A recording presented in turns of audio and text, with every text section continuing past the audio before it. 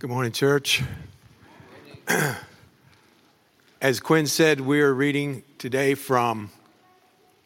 he leads us to Deuteronomy chapter 31, verse 30. And we'll be reading to chapter 32, verse 47. Then Moses spoke the words of this song until they were finished in the ears of all the assembly. Give ear, O heavens, and I will speak, and let the earth hear the words of my mouth. May my teaching drop as the rain, my speech distill as the dew, like gentle rain upon the tender grass, and like showers upon the herb. For I will proclaim the name of the Lord, ascribe greatness to our God. The rock, his work is perfect, for all his ways are justice. A God of faithfulness and without iniquity, just and upright is he. They have dealt corruptly with him. They are no longer his children because they are blemished. They are a crooked and twisted generation. Do you thus repay the Lord, you foolish and senseless people? Is not he your Father who created you, who made you and established you? Remember the days of old. Consider the years of many generations. Ask your father, and he will show you. Ask your elders, and they will tell you. When the Most High gave to the nations their inheritance, when he divided mankind, he fixed the borders of the peoples according to the number of the sons of God. But the Lord's portion is his people, Jacob, his allotted heritage.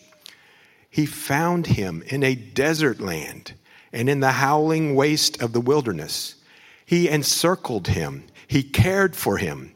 He kept him as the apple of his eye, like an eagle that stirs up its nest, that flutters over its young, spreading out its wings, catching them, bearing them on its pinions. The Lord alone guided him. No foreign god was with him. He rode him high.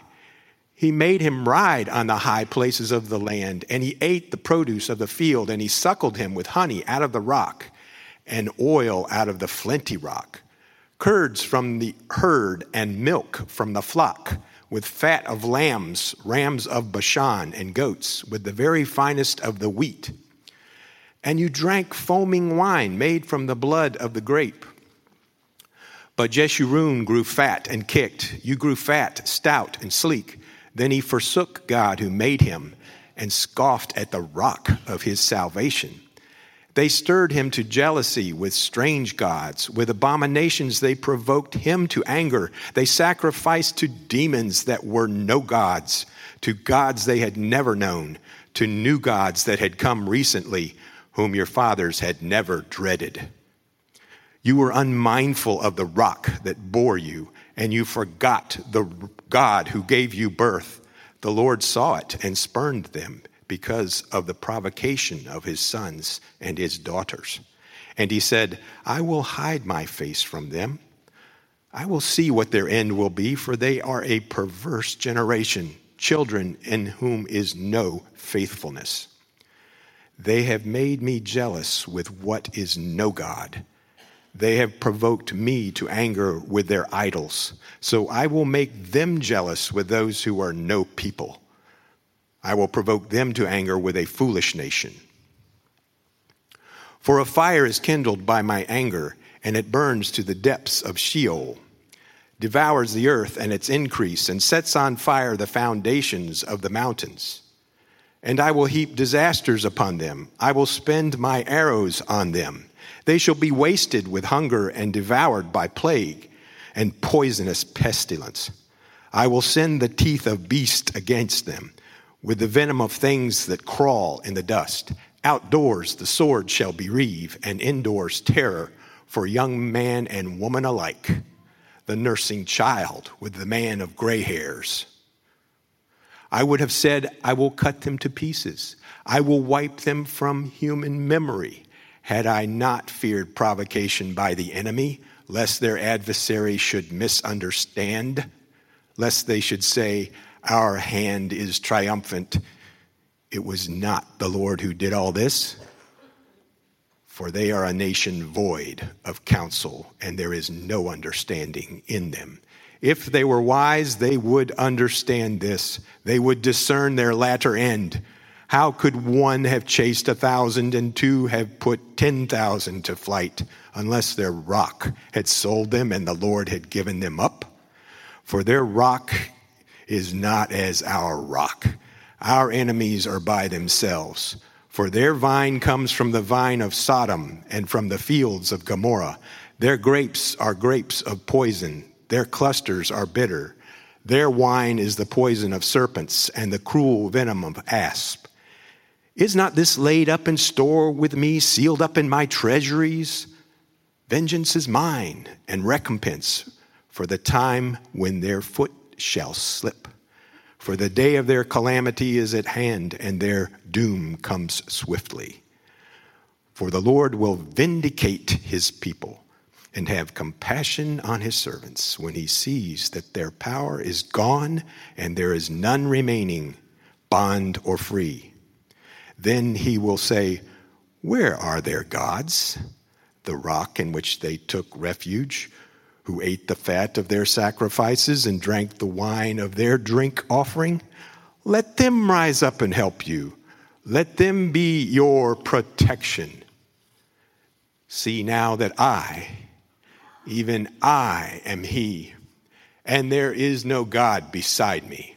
I kill, and I make alive. I wound, and I heal, and there is none that can deliver out of my hand. For I lift up my hand to heaven and swear, as I live forever, if I sharpen my flashing sword and my hand takes hold on judgment, I will take vengeance on my adversaries and will repay those who hate me. I will make my arrows drunk with blood, and my sword shall devour flesh, with the blood of the slain and the captives, from the long-haired heads of the enemy. Rejoice with him, O heavens. Bow down to him, all gods, for he avenges the blood of his children and takes vengeance on his adversaries. He repays those who hate him and cleanses his people's land. Moses came and recited all the words of this song in the hearing of the people, he and Joshua the son of Nun.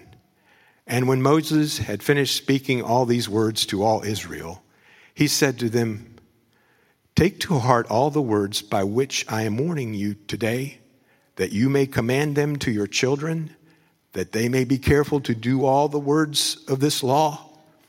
For it is no empty word for you, but your very life. And by this word you shall live long in the land that you are going over the Jordan to possess. This is the word of God. Stories like really this entire chapter are very powerful things. If you think about it, good stories are the foundation of the best works of fiction and cinema. They're one of the best ways of teaching history. When they're used to communicate truth, stories have a remarkable ability to impart instruction, to warn, to encourage, to correct. You think about, what the prophet Nathan did when he needed to correct King David. What did he do? He didn't pull out a detailed outline. He told a story. When Jesus wanted to explain to old and young alike the goodness of the kingdom of God, what did he so often do? He spoke in parables. He told stories. The Bible itself doesn't just contain stories, though. It is actually one big story. The whole Bible. A story of creation and fall and redemption and consummation. A story that explains our experience in this world better than any other. A story that gives life precisely because it's not centered on you or on me. It's centered on Jesus, the eternal Son of God. To be created in God's image is to be given an awareness that we are part of his story. That's Romans 1. But that doesn't stop us from suppressing the truth and retelling our stories to ourselves, to one another, in ways that God winds up conspicuously absent. In that sense, we're just like the people of Israel in the book of Deuteronomy. We forget, wasn't this their perpetual problem? We forget that God is the center of our story. And something or someone else begins to loom larger. Honestly, that's the root of all sin, friends. We forget God's the center of the story. And in this chapter, right before Moses dies, he gives Israel the incredible gift of a story song, really. And it's a story song about their past and their future. And it's a true story, not make-believe, that urges them and urges us to order our lives according to God's big story. That's Moses' pastoral goal here, and he comes right out and shares that goal at the very beginning, his introduction in verse 3. Look there. What is this whole story song all about? Moses says, "For I will proclaim the name of the Lord." Ascribe greatness to our God. Please realize ascribe here is not a description of what Moses is about to do. It's not an indicative, it's an imperative. It's a command. Israel, I'm going to proclaim the radically God-centered story of your life through the words of a song you can't forget. Why? So that years from now, not that many years from now, when you wander away from your God, and every chapter of this story comes to pass exactly as God has warned and said. In that moment, you will respond by remembering the song, remembering you're part of his story. And you will turn and ascribe greatness to our God. He gives them this song so that when they're suffering under the weight of sin, they will turn back to the Lord, trust him, and order their life according to his ways. Here's the main point of this entire song. The main point is arguably the single most important thing Israel needed to remember as she is standing on the precipice of the land of Canaan, eager to receive all the goodness that the Lord had promised her forefathers he would give. It's what she needed to remember that moment. And friend, it's the most important thing we need to remember today. So here's the center of the story. In a sentence, God is faithful in salvation through judgment, that we might know there is no rock besides him.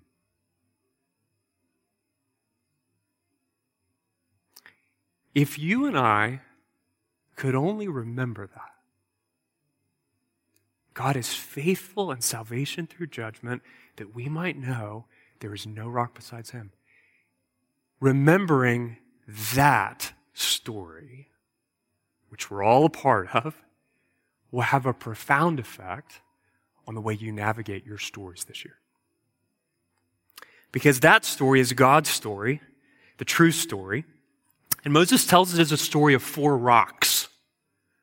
All good stories have repeating images, I think. And this story is no exception. So he tells this as a story, a song of 4 rocks, which are ultimately one rock. So that's how we're going to move through it, okay? The rock who gives life, that's the first one. The rock we reject, that's the second.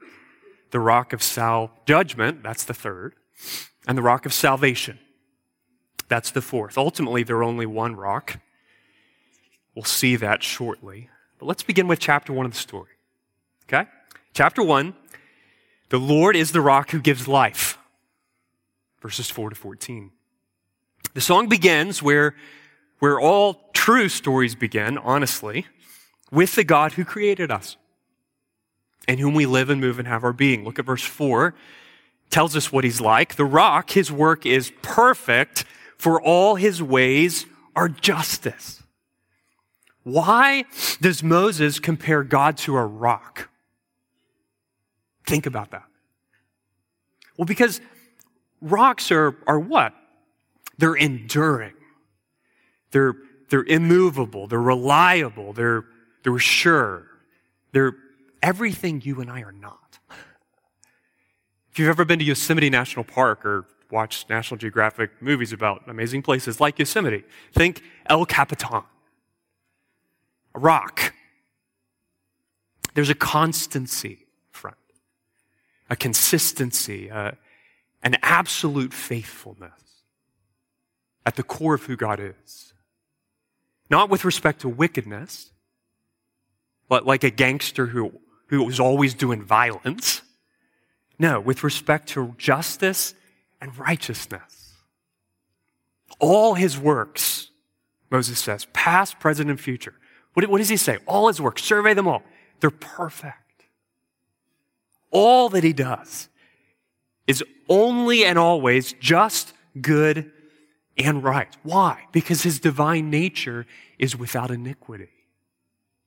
And all he does perfectly conforms to who he is. His character and his nature are inseparable. His ways are justice, Moses says, because he is completely just and upright. He doesn't just do justice. He does justice because he is justice. God's integrity, unassailable. His deeds, matchless. No one in the universe, my friend, is more dependable than God. He's a rock like no other. From the foundation of the world, from the dawn of time, he has reigned over the nations. And yet, in the overflowing goodness of his mercy, look at verse 9, he chose a particular people for himself. But the Lord's portion is his people, Jacob, his allotted heritage. Think about this. Of all the nations on earth, God gave Israel the incredible privilege of being his treasured possession. The unmerited object of his affection. And verse 10 tells the story. Look there. He found him in a desert land, enslaved in Egypt for 400 years. And in the howling waste of the wilderness, what a picture that is, where Israel has wandered for the last 40 years. It's a howling waste. That's a picture of what life apart from God is like. It's hopeless and helpless. You're condemned to death. So what did the Lord do? Keep reading. He encircled him. He cared for him. He kept him as the apple of his eye. Think about that. No one compelled God to do those things. He's not like a kid that has to be told on Christmas morning, go hug your grandma who gave you that present.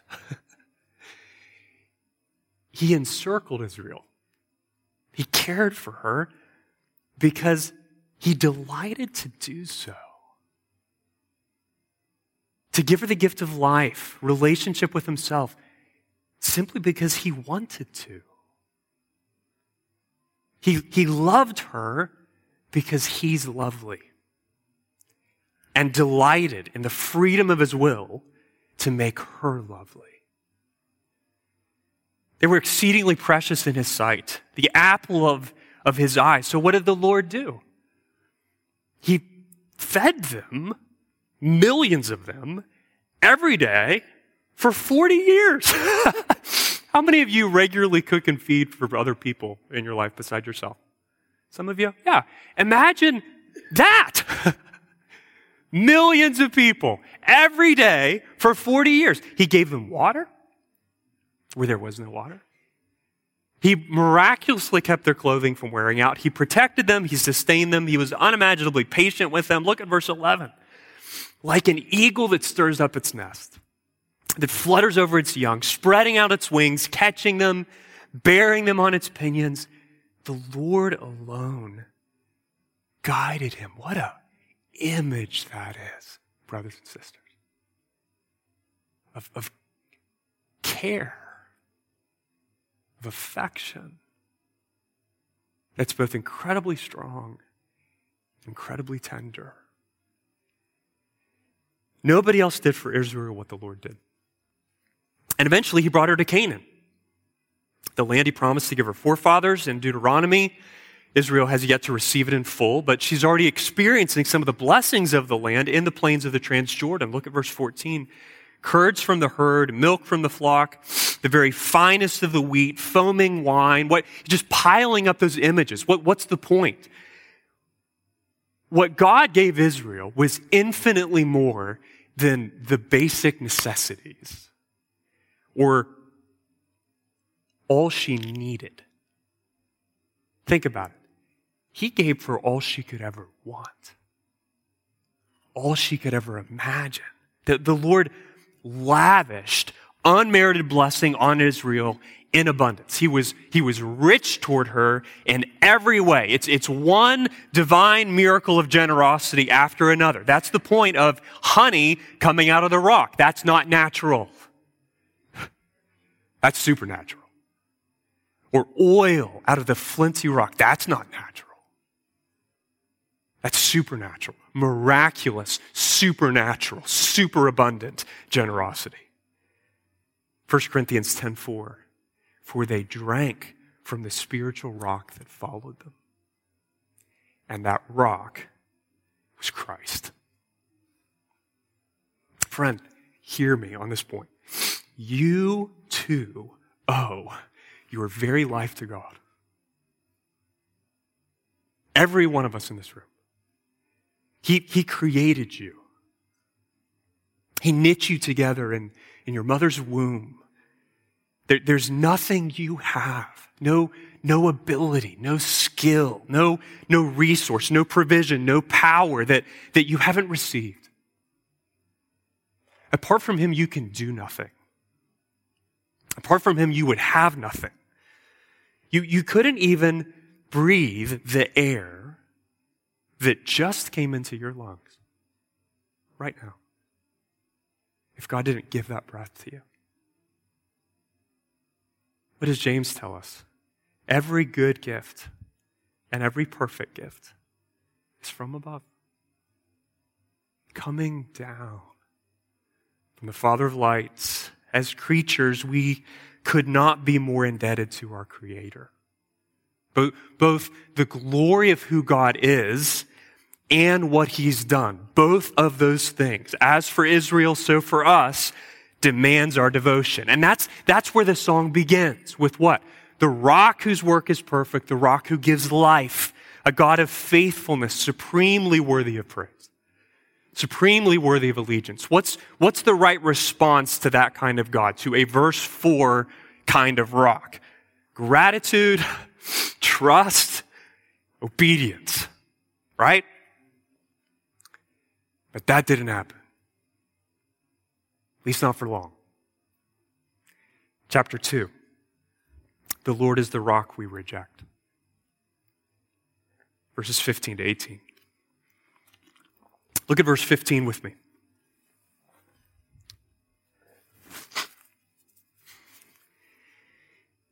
But Jeshurun grew fat, another name for Israel.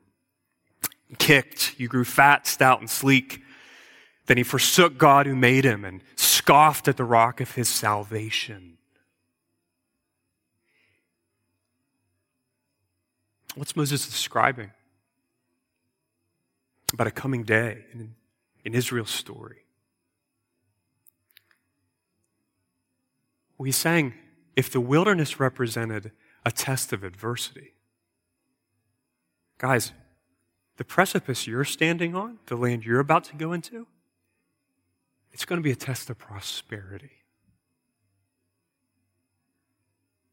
That's where you're headed. No troubles. No problems. Hey, Matthew, how's it going? It's going great, man. 2 new cars, beautiful house, great wife, look at the kids. Good. How are you? I don't want to answer now. Yeah. Good. No suffering. To keep her mindful for dependence on the Lord. Only abundance and blessing. How did Israel respond to that test? Well, she rejected the Lord. She rejected the Lord. She exchanged loving and serving the rock who bore her and gave her life for pagan idols. It's the same thing Adam and Eve did in the garden. It's the same thing we do today. Naturally, we exchange worshiping the one true God for what? Look at verse 16. Strange gods that are no gods at all. Verse 17. New gods that what? Promise pleasure without requiring all that bothersome obedience stuff. Entertainment or ease, wealth, or a reputation in the eyes of men. Friends, we are endlessly creative in creating and selecting alternatives to the everlasting rock. He's been nothing but faithful, and yet we turn our backs on him and we embrace lovers we think we can control. In a word, we sin.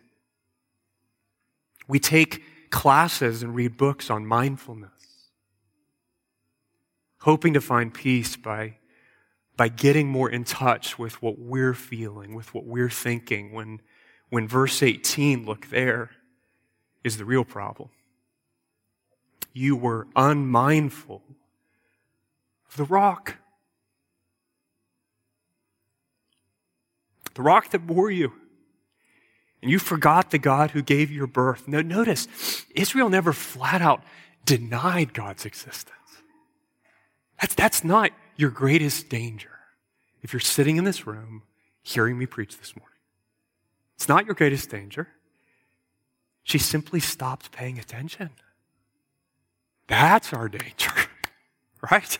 That the Lord just gradually faded from view. Friend, that is the same danger facing us today. Our tendency to become unmindful of the Lord remains. I read from Hebrews 10 earlier and teeing up Jesus' testimony.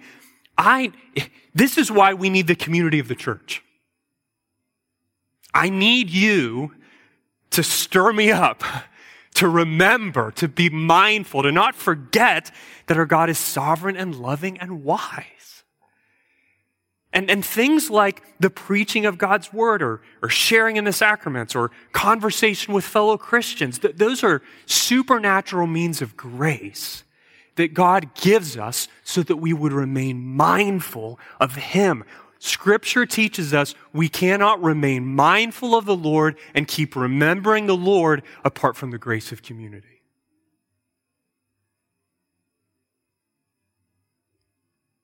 Whenever we sin, we relate to God in the opposite way that He relates to us. He's what? Faithful and just. What are we when we're sinning? Faithless and unjust. And I'm not just talking about what, bad guys do on the news every night, okay? I'm talking about what every one of us has done. We've all gone astray, right? We've all turned to our own way. Look at verse 5. They've dealt corruptly with Him. They are no longer His children because they are blemished. They are a crooked and twisted generation. What do the first 2 chapters of this story tell us? There's a rock who gives us life, and that's the very rock we reject. And the question in verse 6, look there, indicts us as sinners, friends, no less than it indicted Israel. Do you thus repay the Lord? You foolish and senseless people, is not He your Father who created you, who made you and established you?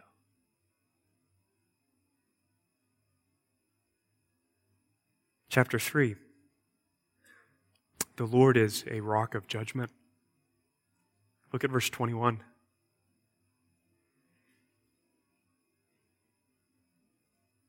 They have made me jealous with what is no God. They have provoked me to anger with their idols. So I will make them jealous with those who are no people. I will provoke them to anger with a foolish nation. Don't misunderstand that, okay? Some of you read that and thought, sure sounds like God's retaliating. He's not retaliating. He's saying, Israel, because you've turned away from me to false gods, I'm going to turn away from you. Why? Because I refuse to participate in spiritual adultery by blessing you when you want nothing to do with me. I will not participate in that. I will not enable that. I will not be party to that. I will not let you domesticate me and shove me in your back pocket and get all the blessings I have given you while the entire course of your life is ruled by one thing, what I think, I feel, and I want. I won't be part of that. I won't do that. I will give my help and favor to another nation that is not my people. A nation I will use to punish you for your unfaithfulness. Well, what's he talking about? All the verses that follow 21, it's the judgment of exile. That too is in the future, but God says that's coming. That's certain. The day when the Lord allowed the Assyrians and then the Babylonians to destroy His people. And again, in Deuteronomy, it all has yet to happen, but the Lord foresees the rebellion and He points to a certain response. Here's what's going to go down. The surrounding nations, Israel, will triumph over you to the point where you become jealous of their success. And you finally ask, why is Yahweh prospering them instead of us? I thought we were God's chosen people. Why are we suffering? I always put money in the offering. Why am I suffering? I did everything that pastor told me to do. Why do I have cancer? I've followed you. What are you doing to me? I thought I was yours. I thought I was one of the good guys. Well, verse 22 provides the answer. For a fire is kindled by my anger, and it burns to the depths of Sheol, devours the earth in its increase, and sets on fire the foundations of the mountains. Please hear me on this point, friend. Especially if you've sat in Christian services for decades. Please listen to me. The judgment of God is not a religious scare tactic. It's not something dramatic pastors come up with just to manipulate people into doing what they're supposed to do. The judgment of Almighty God is a fixed, immovable certainty in the story of mankind. You can't stop it. You can't avoid it. You can't detour around it. It's happening. He's a rock of judgment. And frankly, it's the moral foundation of the universe. That evil will be punished. Righteousness will be rewarded, and the Lord alone will be exalted on that day. What does that mean for us, friends? We will be held accountable. You will be held accountable for what you have done with the life God gave you. There will be no escape, even in the grave, in the depths of Sheol, God will find you. The increases of this earth may distract you for the next 40 years, but it can't hide you from your Maker. When Christ returns to judge the living and the dead, all that stuff in which we trusted is going to be devoured, Moses said. No hiding place. Even the most seemingly immovable rocks in this world. Look at verse 22. The things we're so prone to trust in. You just think, if all else fails, that relationship, that skill set, that whatever, that'll be my refuge. That's my mountain. Friend, even that'll be consumed by the wrath of God. Romans 3:19 says the whole world will be held accountable to God. His judgment is what? It's personal, it's comprehensive, it's inescapable. Which raises the question, why then is Israel not completely wiped out? Right? Well, it's not because God saw something good hidden really deep within her. He didn't discover a previously buried better angel. No. It has everything to do with God's concern for his holy name. Look at verse 26. I would have said, I will cut them to pieces. I will wipe them from human memory. And if he had done that, he would be nothing but just. Feel the weight of that. If he had done that, if he were, the moment sin entered his world, to make an end of us, brothers and sisters, the host of heaven would have cause to praise the name of the Lord for all the rest of eternity. His justice is not something we apologize for. It is intrinsic to his glory. Because he's jealous for his glory. And because he's jealous for his glory, he didn't want Israel's enemies to conclude something like this. Man, look at us. We whoop those Israelites because we're stronger. Because we're better. Because our gods are superior. Look at what our hands have done. No, says the Lord. No. Israel's judgment is my doing. Unless you rob me of glory by concluding your will is supreme, here's what I'm going to do, Assyria and Babylon. I'm not going to let you wipe them out. You realize here, friend, that we're coming face to face with the very foundation of what it means to fear the Lord. Do you know what that is? Where does the fear of the Lord begin? It begins with recognizing the radical God-centeredness of God. God is not you-centered. God is radically and gloriously and eternally and supremely God-centered. All he does is driven by a supreme concern for the honor of his name. And in verses 30 and 31, Israel begins to get that.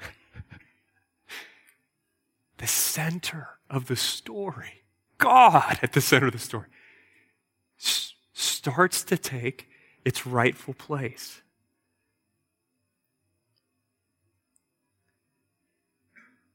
She begins to recognize she's ordered her life according to the wrong story. She comes to her spiritual senses, at least starts to, as it were.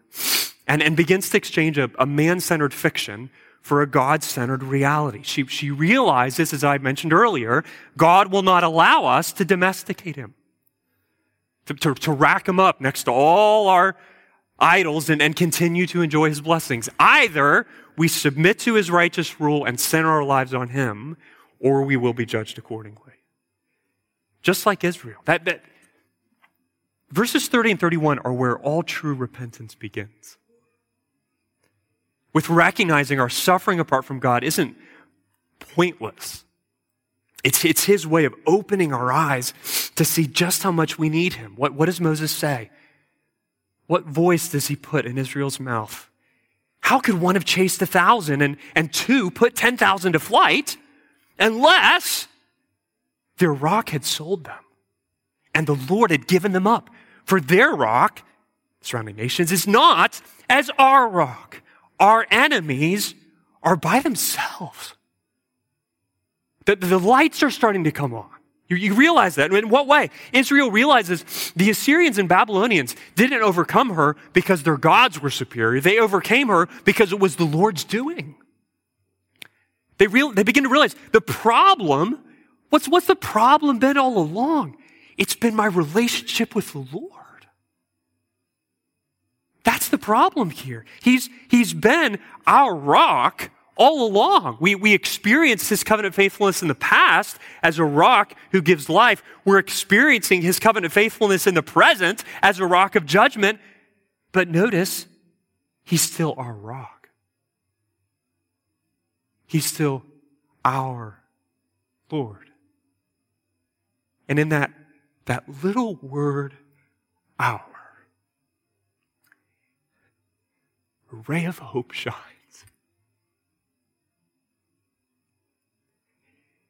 Could he become a rock of life again? And the stunning answer is yes. Because while wayward Israel had exchanged gods, God had not exchanged peoples. And yet salvation for Israel, no less than salvation for us today, that doesn't come from something we do for ourselves, but something that God in his grace and power works for us. Which brings us to chapter 4. The Lord is a rock of salvation. A rock of salvation. Look at verse 34.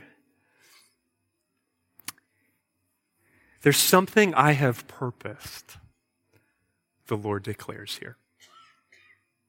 There's a sovereign plan that I've stored up. I've carefully guarded it. It's not a backup strategy, Israel. It's a treasure. Oh, I love that image. A treasure. It's a resolve, a divine Trinitarian resolve from eternity past in which I delight, says the Lord. What is it? Verse 35. Vengeance is mine and recompense for the time when their foot shall slip. For the day of their calamity is at hand, and their doom comes swiftly, for the Lord will vindicate his people and have compassion on his servants. What is God promising? He's promising a coming day when he will save Israel by judging the nations who had taken her captive and brought her into exile. A day of reckoning's coming, my people. And when it does, I will rescue you. I will vindicate you. Fueled by compassion, I will act for the honor of my name. As I saved you from Egypt through great acts of judgment, so I will save you again. But that promise, in verse 35 and 36, what does that ultimately point to, brothers and sisters? That points to the gospel. It points to the gospel. To the day when Jesus, our rock of salvation, what did he do? He crushed the serpent's head on the cross. He destroyed, he vanquished, he took vengeance on all the powers of sin and death. What does Colossians 2 15 say, speaking of Christ, he disarmed the rulers and authorities, putting them to open shame by triumphing over them in him.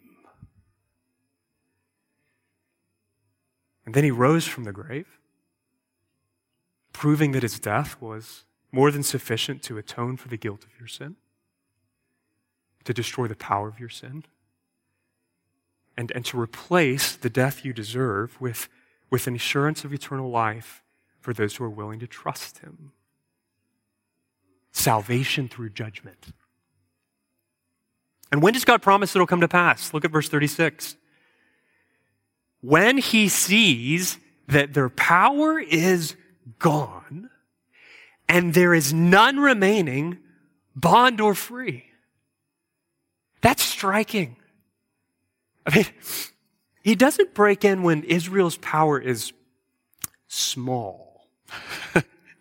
He breaks in and saves when her power is what? Gone. Completely and utterly gone. Why?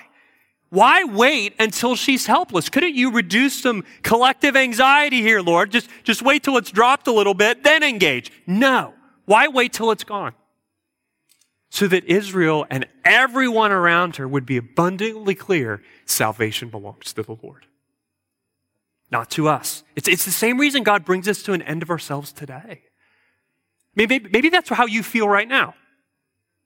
Matthew, I'm listening to you, but not a lot of this is registering because just spiritually, look at my life, whole thing, I feel like I'm at an end of myself. I feel like God's toying with me. He's messing with me. I don't even know why I came here this morning. Friend, he's not messing with you. He loves you. And he loves you so much that he will not stop bringing you to an end of yourself. Because it's not until we feel and know the depth of our need for him that we will turn and discover he's the God we needed all along. Friend, take heart if you think you're at the end of your rope. That is precisely when the Lord delights to redeem and restore. You're not there by accident. You're there by God's design. Look to the Lord. And the same thing that compelled him to bring Israel home from physical exile is the same thing that compels him to bring us home from spiritual exile today. Look at verse 37. Then he will say, the Lord, where are their gods? The rock in which they took refuge, who ate the fat of their sacrifices and drank the wine of their drink offerings. Let them rise up and help you. Let them be your protection. There is some serious holy taunting going on in that. You know, there's such a thing as godly taunting. Yeah, well, this is it. What's the Lord doing? He's reminding us that all the false gods that we cling to, they never deliver as promised. They never do what we think they will do. Salvation belongs to God and God alone. He's the only rock and there is no other. Look at verse 39. You get to verse 39, a chapter 4 of the story, and this, friends, is not just the entire point of this song. I would argue it's the entire point of Deuteronomy. It's Deuteronomy in a verse. Verse 39. This is the reason God works salvation through judgment. See now that even I am he. And there is no God besides me. I kill and make alive. I wound and I heal. And there is none that can deliver out of my hand. Israel, Kingsway, the Lord alone is God. There is no other. The power of judgment and salvation are exclusively and eternally his. His will is supreme. His purposes are irrevocable. Here's what that means. You are not God, and your boss is not God. and your broken body is not God, and the friends who will betray you this year, and the spouse who disappoint you last year, and the pastor or the politicians that could disappoint you this year. None of them are God. Your life doesn't come from them. Your life is not controlled by them. Your life comes from the Lord. Will you not trust him? Will you not trust him? Will you not hope in him? He is the rock of your salvation. Friend, that is the most important thing you can remember when you wake up tomorrow. Today, right now. He is God. The Lord alone is my rock. There are some people that tell me, I've heard this, I'm really not into all this doctrine stuff, Pastor. All this theology stuff. I'm a simple guy. I'm a practical Christianity kind of guy. I want to have a word with you. In front of the whole church, okay? So here we go. Friend, the monotheism at the heart of our faith, the utter uniqueness and supremacy of God, as he has revealed himself in the person of Jesus Christ, could not be more practical. That couldn't be more practical. What do I mean? Well, when one kid is screaming tonight and the other is throwing up, what do you need to remember? The Lord alone is God. When your teenager says, I'm done, and slams the door in your face, and you're like, Argh! What do you need to remember? The Lord alone is God. When the lug nut won't come off the wheel stud and you break your torque wrench trying because you're not like Daniel Cachigno and you think you can do your own car repairs, what do I need to remember? The Lord is God. When you stumble and fall, yet again, into the same stinking sin, Christian, what do you need to remember? The Lord alone is God. The Lord is God. That the spiritual and physical enemies arrayed against you in this life are more than your enemies. They're Jesus' enemies. And the battle is the Lord's. And in verse 40, he swears by his own existence that his work of saving you by judging your enemies will surely succeed. That's the story. That's the gospel, isn't it? The Lord's the rock who gives life, the rock we reject, the rock of judgment, and the rock of salvation. That sounds great. So let's bring the band up and let's sing. No. Well, we will, but not quite. We're close. But this story, just like the gospel, because it is the gospel, Deuteronomy is the gospel through Moses, if you would. It demands a response. Demands a response. And it's found in verse 43. Look there. We'll end with this. Rejoice with him, O heavens. Bow down to him, O gods. For he avenges the blood of his children and takes vengeance on his adversaries. He repays those who hate him and cleanses his people's land. Just focus on the first part. How do we need to respond to this story? Response one, there's two of them. First one, rejoice with the Lord. Did you see that? It's not just rejoice in the Lord or rejoice about the Lord. It's rejoice with the Lord. What is the presupposition? God himself from eternity past into eternity future is ceaselessly rejoicing and delighting in his own great salvation. He's God-centered and joyfully so. And he commands us to follow his example. Here's what that means, okay? Trusting Jesus to save you requires more than just mental assent or knowing what he did for you on the cross because you saw it in so many flannel graphs when you were growing up in Sunday school. No, okay? Trusting Jesus to save you requires wholehearted affection, savoring the good news of the gospel, treasuring Jesus for who he is and what he's done for you. It sounds like Psalm 118:21. I thank you that you've answered me and become my salvation. The stone that the builders rejected has become the cornerstone. This is the Lord's doing, and it is worthy of note in our eyes. No, it's marvelous in our eyes. It's marvelous in our eyes.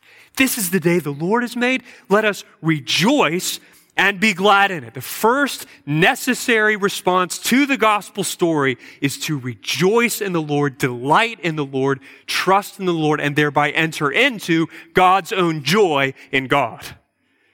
Here's the second, and it's the overflow of the first. Look back at verse 43. We gladly submit to his rule. Whereas Moses says, we bow down to him. 1 John 5:3, for this is the love of God. This is what joy in God looks like. This is what trust in God looks like. This is what delighting in God, the way God delights in God, looks like. That we keep his commandments. And his commandments are not burdensome. Why not? Because if Jesus is your treasure, no act of sacrificial obedience is too great in order for you to have him. We rejoice with the Lord and we submit to the Lord. Which means whenever you read God's big story, or you hear God's big story, like we've heard it this morning, you have a choice to make. Will you respond that way or will you not? Will you take it to heart or will you not? Verse 46, take heart all the words by which I'm warning you today, that you may command them to your children, that they may be careful to do all the words of this law. Christian, how will you know if you've taken the story of the gospel to heart? What's the test? It's simple. Does the truth about Jesus come out in the words you speak? Is the pattern of your life, your influence on the people around you, starting with those God's given you primary responsibility, your children if you're a parent, but extending to the fellow members of the church in which God's placed you, are they the beneficiary of your words of encouragement and instruction and correction and warning that direct their gaze to Jesus and equip them to follow him and love him? Is the pattern of your life a pattern of gospel-centered discipleship, in other words? Because those who take the gospel to heart demonstrate that through a life of words that point other people to Jesus. And here's why that lifestyle is so important. And why when we get to the end of this book soon, we're going to go right to Paul's letter to Titus. And we're going to linger on the priority of gospel-centered discipleship. It's important, friends, for the same reason verse 47 says it's important. Because the word of Christ, Kingsway, is no empty word for you. It is your very life. Because it's through the good news of the gospel, of the Word made flesh, that we come to enjoy relationship with the Lord of life. He gives you spiritual life through his Word.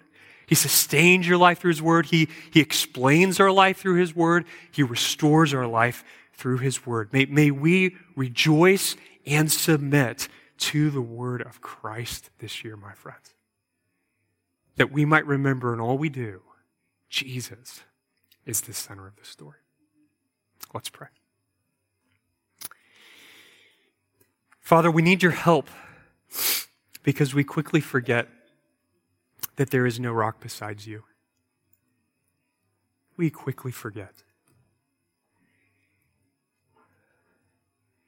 Lord, give grace, I pray, to remember, believe, trust you alone are God. There is no other rock besides you. Thank you for being a God, a rock, who works salvation through judgment on our enemies. I pray, Father, that you would help us to hope in you and trust you, and that we might know, as we remember the gospel Sunday after Sunday this year, that indeed there is no other God besides you. Amen.